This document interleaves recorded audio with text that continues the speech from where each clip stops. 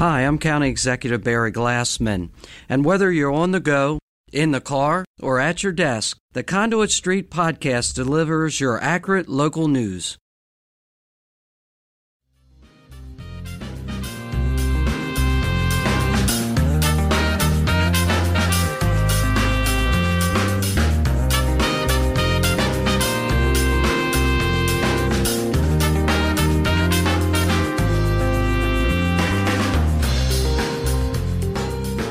Hello and welcome to the Conduit Street Podcast. Kevin Canali here with Michael Sanderson. Michael, how are you today? I'm doing okay, Kevin. How are you? How's your baby girl? She is doing fantastic. I don't see her enough during session, but I'm trying to make up for that, at least in the mornings. But anyway, this week we are going to talk about Kirwan, and we've tried to stay away for a couple weeks, but I don't think we can get away with it this week. We're going to talk about some of the big changes to the blueprint legislation since the last time we talked to you, and then also we'll give you a play-by-play on the back half of some of the things that you will not see in the blueprint bill.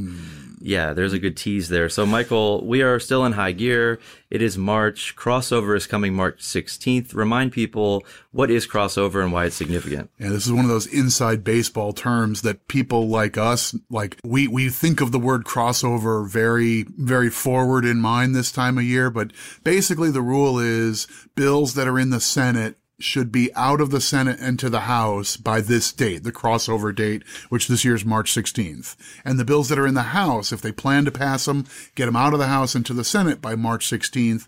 And both chambers have a process where if you're after that crossover date, you'll still get consideration, but first you're going to be, sent to the Rules Committee, and then it's like procedural hurdles. Right. And that ends up becoming its own thing. Like bills will get stuck in Rules Committee without a doubt. There will be bills that pass out of the House and go to the Senate Rules Committee and never see the light of day for a true public hearing in the Senate because of timing issues. And basically, this is the Senate saying to the House, if this was important to you, you would have gotten it to us on time. And the time for that is crossover. Right. So it's March 4th as we sit here today on Wednesday.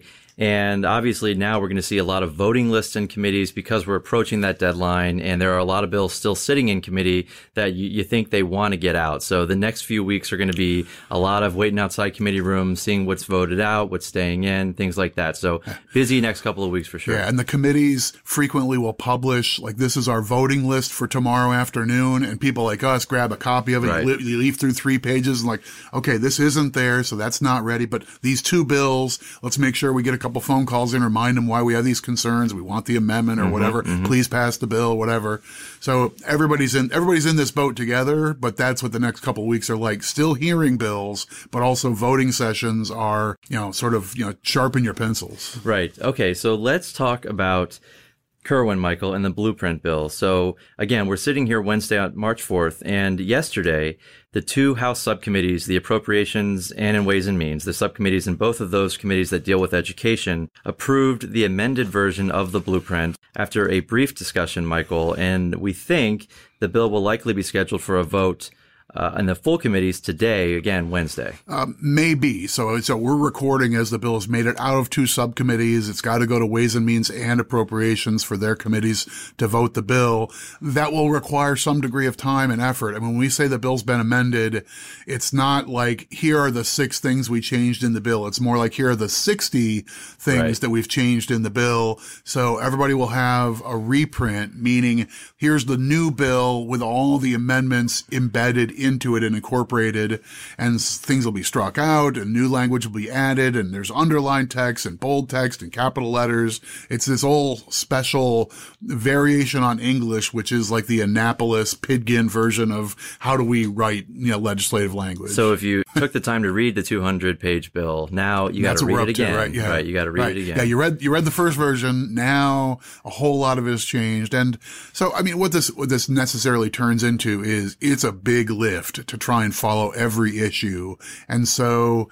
people are focusing. Lots of legislators I know are saying, the thing that I really care about is career and technical education. I want to make sure that piece gets taken care of. And I didn't like everything in the first version. And lo and behold, here's change. changed, they've tweaked this, they've changed that. So there's a lot of that going on. Right. Like, I want to go back to page 89 and 90. That's my big thing. There's a lot of people who are sort of planting a flag that way, understandably, because to be an expert on all 200 pages of the bill is a really big ask. It's a big ask. And the last time we talked about this, Michael, when the bill was introduced, we said there would be major changes to the bill. Let's talk about some of those big changes that we sort of anticipated. But the first one is max effort. So maximum effort, Michael, what is this change and what does it do? Well, I guess first a caveat that I think as the county podcast, we're going to talk about the fiscal issues that affect county governments. There's a lot more in this bill that I don't think we have the expertise nor the time to get into in a lot of detail. But on the fiscal side, there's two big changes, both of them kind of expected in my view. This one is a pretty substantive change, and this traces back to when you do the numbers and you're telling each county you've got to come up with your share of all these formula programs. Right. We do that by a wealth equalized manner. I've had some sort of technical bones to pick with the way we calculate wealth for that particular purpose. And that's probably too complicated to get into here. Mm-hmm. But I think between the time of all the tables of numbers that we saw back in November or so, up to the time of the introduction of this bill, it started to become consensus that you've got to make an adjustment here. Otherwise, you end up asking a whole lot more of the poorest jurisdictions. Right, which is exactly, you're trying to address these inequities. But if you're asking the ones that have the biggest inequities to pay the most, you have a problem. Not to mention, it's going to be really hard to pass a bill with the way that things were in the first draft. Right, so that's both sort of a philosophical problem, but also a practical and political problem. And so, most of Annapolis was aware that Baltimore City and Prince George's County, with these towering figures, by the end of the phase-in, each of those jurisdictions being asked to come up with more than $300 million of annual local revenue. Right. And both of these are places that have maxed out their, all their resources. Both of them are at the max on the income tax rate. Both of them have gone, basically turned over the couch cushions for all the various other revenue sources that you can, your recordation and transfer taxes, all those sorts of things. Those counties are doing what they can. So it's tough to imagine how to get all that done. What I'm getting at is we all expected there was going to be something here. And part of this is measuring the wealth of a jurisdiction that has lots of students who we know are going to be more costly is a trickier endeavor than just counting heads. And we've talked about that on previous episodes, right? It's to an extent, but it does get pretty thick. Right. Even for the Conduit Street podcast, that's a little bit wonky. So I'll just make a placeholder here. There's a 30-minute conversation to be had about how you might technically calculate things differently. What Annapolis is prone to doing here is sort of caps and limits and things like that. And that's the mechanism being used. So basically, the idea here is we'll hinge some relief to counties based on their school funding effort. So that's a calculation we already make as to sort of how much are you contributing as a function of your tax base and getting to the schools. We can turn that into a number. And if you're higher than the state average on that effort number, then that means you've got your shoulder into it. You're putting in the local effort to try and help your schools. You're going to be the ones deserving of a fairer break on the state versus county split. It's a complicated several new pages in the bill where it phases in the numbers in 3 different tiers of county and based on their effort. But the short version is if you're doing a lot locally, the state's going to give you a little bit of extra credit for that above and beyond effort. And that softens the blow on multiple jurisdictions that are making that effort. Okay, so that's maximum effort. Number 2, the second big fiscal change in this bill is a floor adjustment. Talk about the floor adjustment. And I think these are the 2 biggest changes in terms of fiscal effects on county governments. Right. And this one is It affects fewer counties and it's fewer dollars.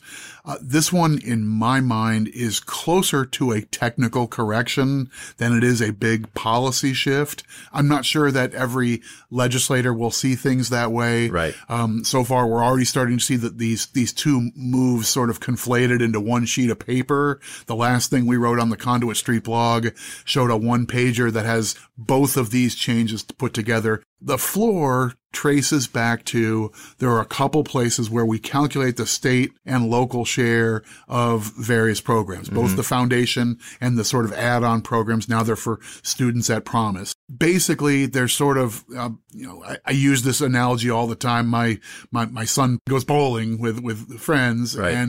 and they used bumpers to, or no bumpers? Well, as of last year, he was a bumper guy, and now he's graduated to no bumpers. Yep. But the formula is sort of like bowling with bumpers. We don't let the number go below this level or above that level. Right. We use floors and caps in a variety of ways. So we've put bumpers on the state share, and for the foundation program, the state share is 15%, no matter what the calculation might have yielded. Right. And for that Promise programs, the state share is 40%, independent of what the state share would have yielded. To try and take another big technical thing and shorten it, if you don't make the correction that they're proposing here, you end up double counting the effect of that cap. Right. You have the state spending that money and the county still spending that money, and you end up requiring money above and beyond what the formula says is required for that batch of kids. Overfunding, if you want to do that, that's fine. Just make the whole program, say it's a more expensive program, but you shouldn't have like a technical glitch require the county to fund stuff that the state is funding already doing, right? Yeah. When you remedy that, that ends up bringing down the county share in a couple of places where in the first draft of the bill, they had basically been double counting some money. Right. Okay. And then, there's, like you said earlier, I think a lot of other stuff that's really hard to track, a lot of things that really are, curriculum related that really aren't county issues per se, county governments, but, some of the tweaks with the teacher ladder, some of the accountability issues, some of the career and technical education stuff. As you said, there are a lot of amendments here, but I think the stuff we want to focus on is fiscal related. Yeah. And I know you were in the room for a lot of the discussions over the last couple of years of the Kirwan Commission as they talked about the teacher career ladder, the idea of the teaching profession looking and feeling different in Maryland than we've thought of it before, and then most states think of it, and the idea of continuing to pursue certification and advanced training and things like that, becoming a master teacher after a number of years, that there should be remuneration that follows that. So you get a salary bump when you do this thing, you get another salary bump when you do that thing, and rather than having all that stuff just be, let's hope the local negotiations recognize that, you're going to put it in state law and say, here's the flag, go get it, teachers, get in here, and here's your path towards making this a career you can stay in and, like thrive in. Carrot and stick, putting it in the law like that. Right. Okay, so we talked about the first two big changes, the fiscal changes. Michael, what does that mean in terms of the local share overall? You said that, there would be a couple of counties particularly who get some relief. And we talked earlier, Baltimore City and Prince George's County, everybody kind of knew, the way that the bill was originally drafted could not stand. But we also have other counties in here that will get relief. What does this mean for the local share, over the next 10 years? So I think we could link in the show notes when we post this on the blog to another article on the blog from earlier this week.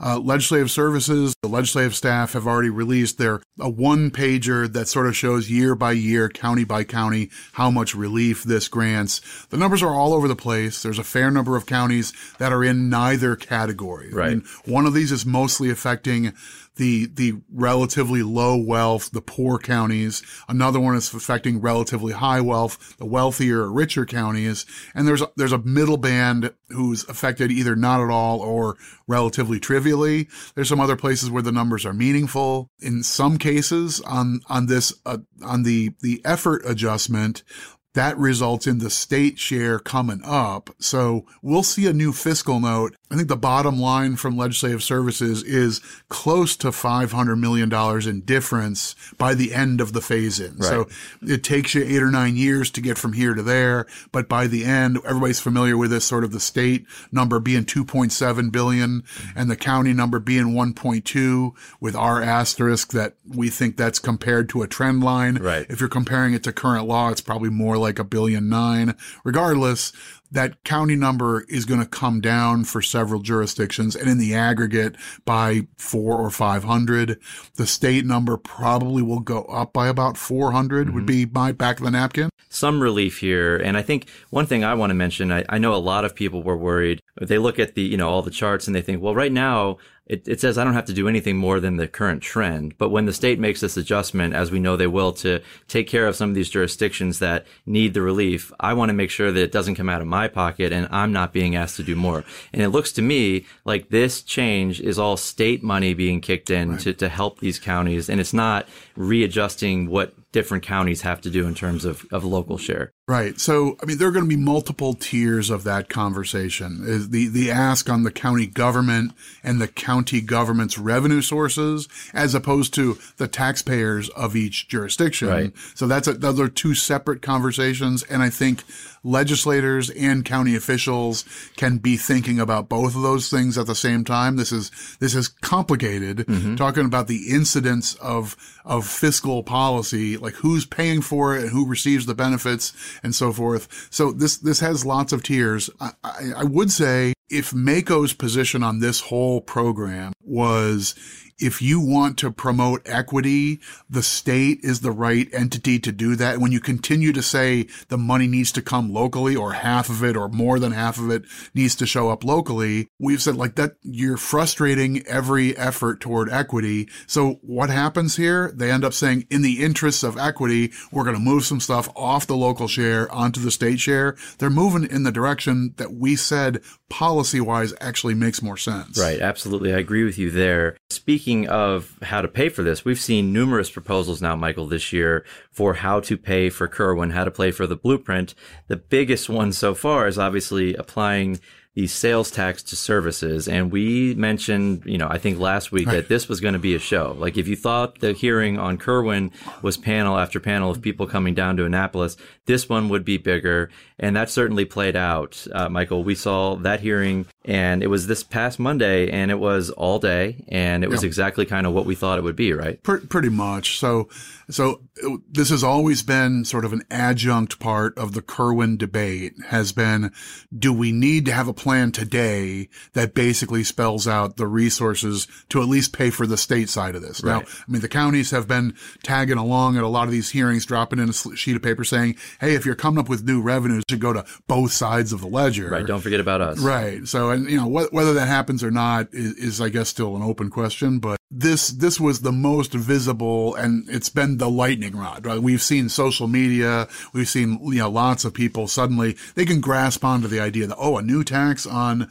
whatever, the babysitter or the hair cleaner or landscaping, have my tax preparer. I got to pay taxes on my taxes or whatever. All these different things. So it's been easy to grab onto. And lo and behold, there are several agents who are stakeholders who come to the hearing and support, because these are the revenues we need for the Kirwan bill. And I love the Kirwan bill. Let me tell you about education. Right. And there's a little bit of back and forth with sponsors of actually two separate bills, but the House Majority Leader sort of holding court and saying, I'm open to a conversation about whether we've perfected the tax policy here. But his argument is basically, it's dumb to have side-by-side things that seem pretty comparable. One's taxed and one's not.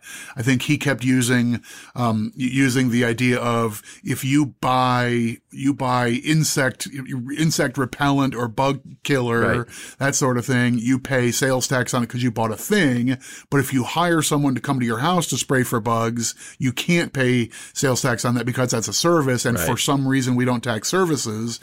I think that's the logic that gets you to a bill like this. And I think a lot of people agree that, taxing services would be the way to go. But as you said, the number of services that would be taxed here. Everybody's going to come to town and say, not me, don't do it for me. There was a panel, take me out. Panel after panel after panel, all saying, oh, I got nothing against Kerwin and the school thing. I don't know. That sounds fine to me. I'd love to have good schools. My kids are in school, blah, blah, blah.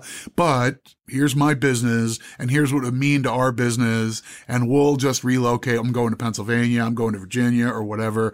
I mean, we hear tax policy and its effect on business all the time. That's a tough nut to crack in this area of public policy. Right. We saw it on the Grand Parade. It was a long afternoon of industry after industry. Here's the Maryland Association of something you never thought had an association. Well, they're here. They got their president, their vice president. They got their lobbyists. They're all in town telling you this would be the end of the thing we do. Right. And here's why you shouldn't include us in this, right? Just exempt us, add us to the list of exemptions. Everybody wants to be taken out. Right.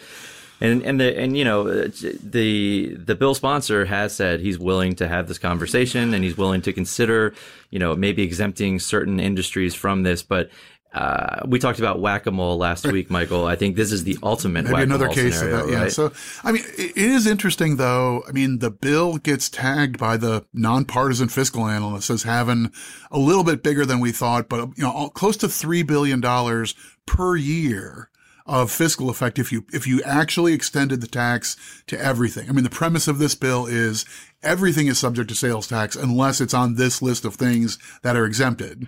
Right. So the idea of, okay, maybe you have slack there. Maybe you don't need $3 billion of state revenue to do this. Maybe you only need half that. So you could say, okay, fine, accountants, you made your case, you're out.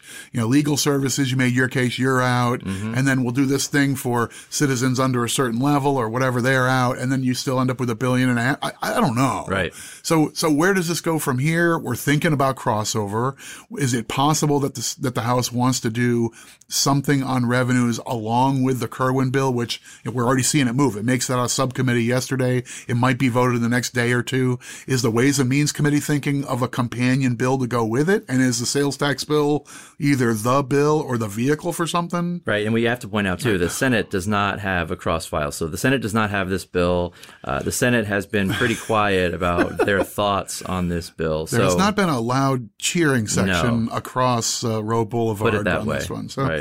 So we'll see. Yeah. So I mean, see. if you're forecasting that one, that's sort of like your magic 8-ball comes back and says like, ask again later, or forecast is cloudy. Right. Yeah. Okay.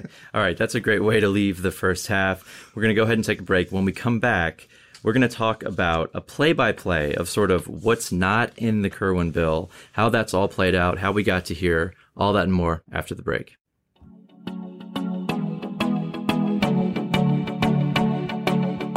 This is John Frenaye with Eye on Annapolis to let you know about our daily news brief podcast. If you want to keep up on Annapolis area local news, local weather, and local events, check us out. We produce episodes every Monday through Friday at 7 a.m. and deliver them right to your phone or computer for free. You can also catch them on our Facebook page, All Annapolis, or under the podcast category at eyeonannapolis.net. You can even ask Alexa to play it for you. So, if you want to keep up to speed on Mayor Buckley, County Executive Pittman, Navy football, maybe you're looking for a weekend thing to do, or if you just want to catch the hyper-local weather, give a listen to the Eye on Annapolis Daily News Brief. We'll see you tomorrow morning. Welcome back to the Conduit Street Podcast. Kevin Kennelly back here with Michael Sanderson. So, Michael, on the front half of this podcast, we talked about what is in the Blueprint Bill, some of the changes that were made. I want to talk about what is not in the Blueprint Bill and sort of go through a play-by-play of how what is not in the bill came to be, how we got from a couple of years ago and maybe last fall, and now as we're here in March, some of these things are not in the bill that we certainly expected would be in the bill. Right. So, like, this is a moment where the podcast audio-based medium leaves us wanting a little bit. Because if this were like a Facebook Live or a television thing or what, heaven forbid, we actually recorded this with people watching us. That would not be a good thing, I don't think. But if we were doing that, this would be the moment where I would want to look directly at the camera and have this like intimate moment with the viewer. Zooms in on your face, and sort of like eye to eye and say, I'm sorry. We blew it. We fell for it. We fell for the head fake, and we kept falling for the head fake.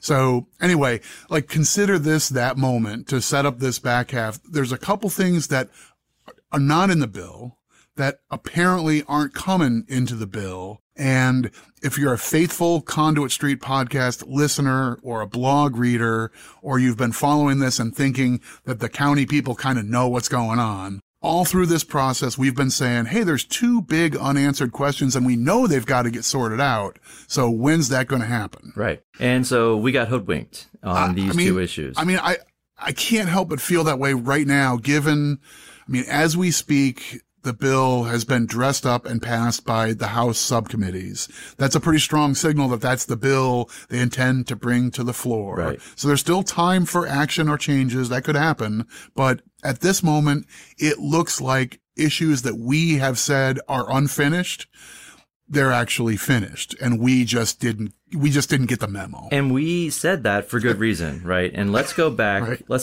The play-by-play here, we're talking going back to October, the funding formula work group. You'll remember this was the offshoot of the Kerwin Commission, and they were going to work out the formulas, so right? Let's bring some people in who are, the Kerwin Commission has a lot of strengths. They have a lot of people with expertise in education policy and curriculum, management of schools and outcomes and so forth. But on the funding side, they sort of felt we need this, we'll do like the Magnificent Seven. Sort of we'll round up all these experts from far corners of the state. You get Dr. Thornton come in. Right. You get Rich Madaleno, who's a county budget person, a former senator and a big fiscal leader in the legislature. You have several legislative leaders and other fiscal people who have this kind of background. They're the ones, they're going to roll up their sleeves and sharpen their pencils, and they're going to work out all the formula stuff. So they meet time and time again. Mm-hmm. They have their decision meeting in the middle of October, and they come up with, here's the plan. Here's how we're going to phase the whole thing in. We're going to smooth out the costs. And no surprise, the funding obligation on the counties was probably, I think, the hardest thing to sort out. Mm-hmm. And when you looked at a first draft, you ended up saying, wow, how are a couple of these jurisdictions going to be able to handle that huge fiscal effect right away? Right. So the group at their decision meeting made two calls, took two votes, and embedded those into their recommendations specifically to target that county funding obligation and try and smooth that out, saying, we realize this looks like it's rocky, so there's two more things we're going to do to make it go better. Now, to be clear, this is not just something that was talked about. They took votes on these two items, right? No doubt. These were votes. No doubt. And the meetings were public. Sure. And you can watch the meetings on video. So we're not making this stuff up. This isn't me going back to my handwritten notes and saying what I think people said. No, we actually have gone back to watch the video saying, wait, did I misremember all this sort of stuff? No, and that's exactly why we've been saying this is something that will be at some point part of this package, right? So the first idea, the first vote was the phase in for the local share. And Michael, I remember you said this was the hardest part of coming up with these formulas. And a lot of people were worried about, oh my gosh, if you look by year 4, all of the money's right here, right? So we should really make this a true phase in, and we think that's the direction that the Kerwin Commission should go, and that's something that we're going to decide as the funding work group. This is what needs to be done. Well, there's two timing issues there. One is they wanted to smooth out the rollout of the entire program. Right. So one of the things that we remarked early on, like a year and a half ago, we were saying, geez, this is supposed to be a 10-year plan, but all the money's in the first 4 years. That doesn't seem like it can stand. By last April, we were saying the General Assembly has more or less given this funding work group a direction. We want a genuine 10-year phase in. Right. But on top of that, they specifically said now, even with the state numbers being rolled out over multiple years, when you tell the counties you have to do your share of all these formulas, you end up with the early years being like an huge, enormous number. Right. So we're back to Baltimore City and Prince George's County and some of the other low wealth jurisdictions being asked, go do the equivalent of 22 cents on your property tax by fiscal 22, 23. And some of the numbers were staggering, and basically, rather than let's redo the whole thing for fear of this being politically not viable, the work group did what I think was pretty reasonable. They said, we're going to have to do a phase in to get from here to there. We think the end goal might be the right end goal, but we need some means to get there. So let's have the county piece start from some base and get to the full amount over some stretch of time. They even had a little back and forth. Should we do it 5 years or 6 years? And then they concluded, we'll leave that specific judgment, for later, but we think the county share should be phased in. But they accepted and approved a motion that there should be a phase-in of the local share. Without a doubt. And that was a consensus of the people in the room, including the county representative, Correct. that made this make more sense. Okay. So they didn't determine a duration. So the two of us have basically been sitting saying, well, we know there's going to be a county phase-in. Right? That's coming. And it's going to be, maybe it's 5 years, maybe it's 8 years. We're going to probably ask for it to be 10 years or who knows what. But we'll see that. Mm-hmm. So, okay, that's item number one that they decided in October. It's in the vote. They decided we're going to recommend that the county share be phased in. That's going to make this more workable. Right. Okay. The second item from that meeting, and let's sort of set this up here and remind people what we're talking about. So my big thing always that I mentioned is that, in fiscal 20, counties have collectively added $238 million, Michael, on top of the required maintenance of effort, on top of what they have to do for education. That, of course, does not include additional dollars that go to school buildings and infrastructure, but also, Michael, it doesn't include millions of dollars every year that counties make on top of that maintenance of effort calculation with commitments through their health departments and school nurses, law enforcement agencies for like school resource officers, after school activities, other programs that aren't necessarily inside the school budget, but this money is still going toward education. So I'm setting this up for you, and tell us what the second item was here that they voted on and approved. Right. So the same work group at the same meeting in October said, we also, because we're going to be requiring counties to meet this high bar, and for some jurisdictions it's going to be a big lift, we've got to make sure that we're doing apples to apples. So like the classic example is one that you mentioned. The easiest one to understand is every school system has nurses and public health professionals who serve kids in school. Mm-hmm. Everybody does that. Mm-hmm. Now, how do you do it? Are they employees of the school board? Or are they employees of your local health department who are just placed in the schools? Right. Does anyone care? Not really, right? Same level of care, right? Right, exactly. They're doing the same job. Mm-hmm. It's just they get a different paycheck from one way or another. So one county has decided we want to do this through the health department, and there are reasons for that, and that works for us locally. Sure. Somebody else says we're going to do it through the Board of Education, and that works for us. Up until now, it really didn't matter. What the state tells you to do is maintenance of effort, keep funding basically what you have been. So if the nurses are in, don't slash the nurse program in half, right? If they're out, that's not even part of the school conversation. That's its own political thing. But no one's slashing the school nurse program in half. That's not happening. Right. Anyway, so what the funding work group was saying was apples and apples. If your nurses are being funded through the health department and they're providing services in the schools, that's part of what the schools are getting from the county. That's part of the county contribution to education. Local contribution. Right? So when we measure the county effort, we ought to include that, whether it's inside or outside the school budget. That's the easiest way you can put it, and it makes total sense. It's very logical. And the reason it's important is because the state is now going to have a much more aggressive ask of that local share. We want the counties to step up and fund your share of all these different programs. For some places, that's going to be higher than what you do now. And the difference between that money being counted as part of what you do for schools or not could matter a bunch. Right. It could be very significant. Right. But so this is another issue where in October at that same meeting, there was a vote, right? That we think this should be included in the local contribution when we look at what the locals should be contributing to their schools. This needs to be apples to apples, and we need to consider it no matter where it comes from. It's still going to the schools. And everybody in the room is nodding heads. Everybody recognizes that's the right thing to do. You got to treat this correctly and give the counties credit no matter what mechanism they're using to fund schools. Right. Boom. Everybody agrees. It's part of the motion. It's part of the recommendations. Done. So we in the county community kind of go to work figuring, okay, that's fine. That means our school nurses are still going to count. That's helpful. It's good to know. Right. It's not in the school budget now, but we'll still have that money as part of our effort. Got it.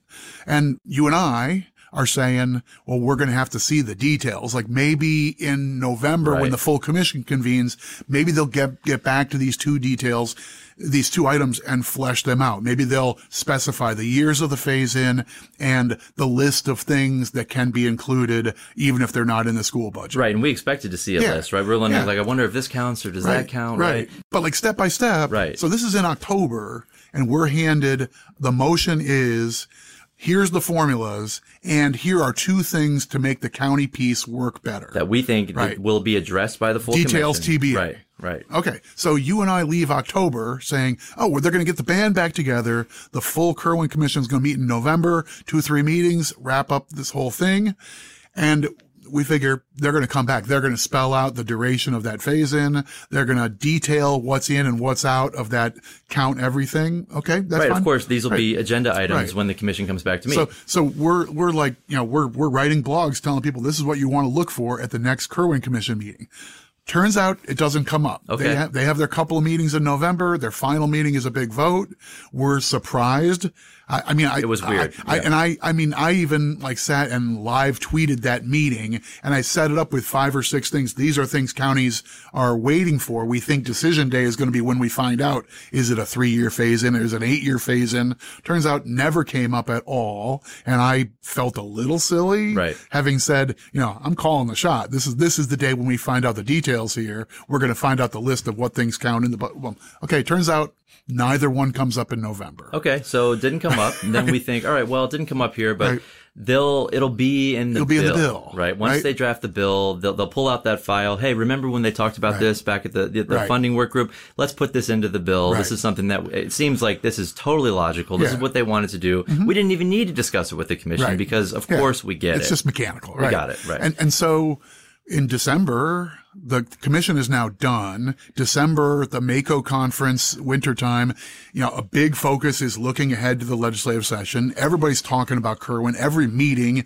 is about school funding and houses coming together. And we're telling everybody, remember, there's 2 things coming. They're going to phase in your share and you're going to be able to count off budget stuff that's still for education. So it might not be as bad as you think. Right. Calm down a little bit. Right. So, there were a bunch of counties saying, okay, all right, I get what you're saying. So that could be helpful. And yeah, we are one of those counties where we've hired 22 school resource officers, but they're all deputy sheriffs and we fund them through the sheriff department. Right. They're not employees of the school board. Right. Right. Okay, fine. So that's the conversation in December. Folks like us are pacing, walking the floors, waiting for the bill to finally drop. It does, a week or so into February and nothing in there. No list of things that would be included, right? Right. So there's one sort of murky section in the bill that read like maybe it was trying to be this apples to apples on what counts in the school budget. Right. Sort of a catch-all. Right. But there's no phase in at all. And that's plain as day. And when I say it's plain as day, it's a 180-page bill. So it took you and I like 36 hours to both agree it's definitely not here. It's not in the back of the bill. It's not like embedded in some definition someplace. I remember we were sitting upstairs with our colleague Drew and you're jumping down to the bottom. Well, let me go to the bottom of the bill here. It's got to be here. There's got to be a phase in. What is it? 5 years? 8 years? What is it? Right? Where is it? And okay. So then we finally figure out over the course of, one of the rugged weekends of session, it's not in the bill. There's no phase in. And like the language isn't quite right, but it seems like maybe this was meant to be the apples to apples thing. Right. But we need to tweak it a little bit. We'll sort it out. This right. is what they maybe mean. needs some technical work. Anyway, there's no phase in the bill. And we figure, well, that's going to be a quick conversation, right? Well, we submitted some technical comments, to the House committees and then through the Senate as well, basically saying, as you work on this bill, clearly you intended this to read to do this and that. And we know you're going to do a phase in. So this is the way we recommend you probably want to write it like this. And, when the bill was introduced, I think everybody understood this is sort of the vanilla bill, right? And that was our explanation right there. They're like, all right, we get it. The reason this stuff isn't in the bill, and here we are, we're playing along, right? We're not ringing the alarm bell. We're not telling our county people go march on Annapolis because, the things we thought were going to be in the bill aren't there. We're telling people, okay, this is the blank canvas argument. They didn't want to make policy decisions. Like if the staff just wrote it's going to be a 5-year phase in or a 3-year phase in, then they've sort of made a decision. So by not including a phase-in, they must be deferring to the legislature, and we'll let them sort out the phase-in. Right. They'll fill in the blanks here. Right. And then maybe they'll have to refine this paragraph on what money counts toward what, but they clearly meant to do that. Right. They'll just let the legislature iron out the details. Okay, we're still playing along. We're right? We're whistling by the graveyard here. Uh-huh. And so it's been October into November, into our meeting in December. We're telling everybody to calm down. The bill comes out. People are saying, what's going on? It's not in Where the bill. is it? We tell them, calm down. It's fine. It's going to happen. They're just going to, it's going to be in the consensus amendments. And that's probably how this is going to happen. Right. So, right. So fast forward to today, right? The bill is now moving. Right. As we said, it's been voted out of both subcommittees in the House. And no discussion, and these items are still not in the bill. And this bill is heading toward full committee votes and then ostensibly to the floor of the House without these two items in the bill that we were led to believe all along. Yeah. Don't worry, they'll get in there. Right. They're not there. So bottom line, it appears in the bill that the House is moving, there is no county phase-in, and there is no allowance for those resource officers or health officers or other functions that the county is funding but are not in the school board budget. There's no allowance for any of those things to count towards you must fund the schools at this level. It's going to be narrow definition. Without that in the bill, we can't count it. I mean, I really don't think there's any argument. We need the bill to say those nurses, even though they're employees of the health department, they count when you make your case that you did your share. Oh, absolutely. Yeah. Absolutely. So they're not we've got a technical clarification now that was never intended to be in the bill. It's not a mistake in drafting. It's not a technical problem. This reflects judgment. Okay, so what happened? Who decided to ignore what the formula funding work group said we need to do, and it was a unanimous vote in the formula funding work group? What happened? Okay, so awkward pause, and in editing, maybe you take this out, but like awkward pause. Mm-hmm. I guess what you have to say is, to be fair, the adjustments that what we talked about in the front half of the podcast are going to have the effect of blunting the early effect for most of the counties that are going to get snowed under quickly. Okay. So the phase-in piece. So to the extent that the phase-in was sort of the first idea of how do you keep this from being an overwhelming effect on a county budget, maybe these other things have sort of replaced that idea and obviated the need for a phase-in. I think you can make a credible case. I mean, I still feel like process would demand that somebody would sit in front of the committees and say, by the way, like the commission recommendation was to do a phase-in, but at this point, the consensus leadership amendments that are before you say no phase-in. Instead, we're going to do these things. And that's what your vote today is going to recommend. Right. Don't do a recommendation that the group had. Instead, do this thing that accomplishes maybe a similar goal. But that didn't happen, though. There wasn't ever that conversation about, hey, by the way, this is what they said you should do, but we have these amendments. And even if everybody would have nodded their head and said, okay, sounds good, and you could make that argument, that just didn't happen. So phase-in is gone, and I guess arguably is replaced by the effort adjustment and maybe the more technical adjustment to the floors. Okay, those things now will change the bottom line numbers for counties. Mm-hmm. And if the policy rationale was let's calm this down for the counties, that'll do that to some degree. The other piece, I've got no parallel argument for it. It's just gone. Right. So the list of services that counties provide to their schools that aren't in the school budget, that is gone. So the Kerwin Commission and the work group that fed into it clearly voted and said that stuff should count. That's what we mean when we say the counties must fund at this level. We mean both the appropriation to the school and these other in-kind services that end up benefiting the school, even if it's not in the school budget. It's not in the bill. Nobody ever voted to say this is a bad idea. Let's ignore it. Let's take it out. It was in the recommendations. It's not in the bill. And I can't feel any other way than we fell for it. We got played. I mean, but look, it's true. I mean, it's never been raised, never presented, never considered by members of the General Assembly. I mean, and it's hard, right? You remember, this is a 180, 200 page bill this stuff gets lost in the shuffle. But I think the point is, all along we've been saying it's coming, it's coming, it's coming. Right. We know this stuff's going to be part of this. Mm-hmm. It'll be here, or then, okay, well, it'll be in December, right. It'll be January, it'll be in February. Now we're in March and it's not there. And I can't help but feel like we were just led down this road and we got played. So we've been telling our counties for now it's months. I mean, for a while it was weeks. Now we've been telling our counties for months that there's going to be a softening here that's tough to categorize. You know, it's tough to quantify. Right. Like, we don't know how many SROs this county has, or how many school nurses that have, or who's doing other safety things or other things that are on behalf of their schools. Right. So, I mean, some places have park programs that end up having an in-education component and stuff. There's a long list of stuff like this. And we kept saying, the list is coming. Don't worry. It's going to be in the bill, and it's going to give you some relief, and it's going to recognize the good efforts you're making in an unconventional way. So that counts too. That's part of your solution. Guess not. And now we have to go back to all of our members. Like speaking just selfishly, like you and I have had this conversation with county commissioners and council members, county finance officers and budgeteers. And we've been telling them that's one thing that is going to give you some help. Now it looks like, no, I don't know. You can't say it was never in play.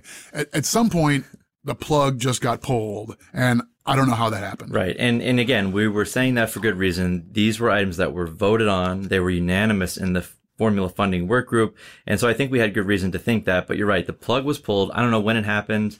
But we do have to now go back and say, that stuff that you should be getting credit for, that makes all the sense in the world, it is not in the bill. And unless it is in the bill, we don't see a path that would allow you to get credit for these services that you're providing to schools. And so, I mean, in a weird coincidence, we literally have a bill hearing this afternoon in Ways and Means.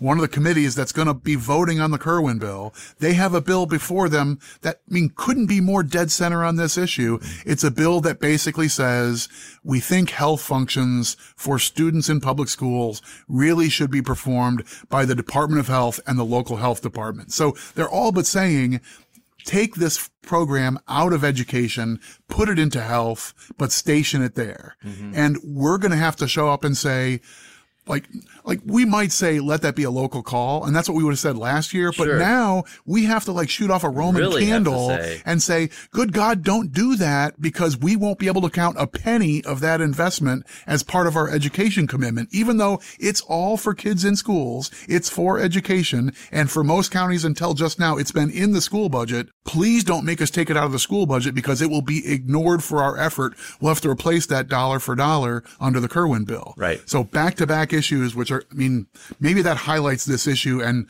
gives us at least the short debate we want. Okay. All right.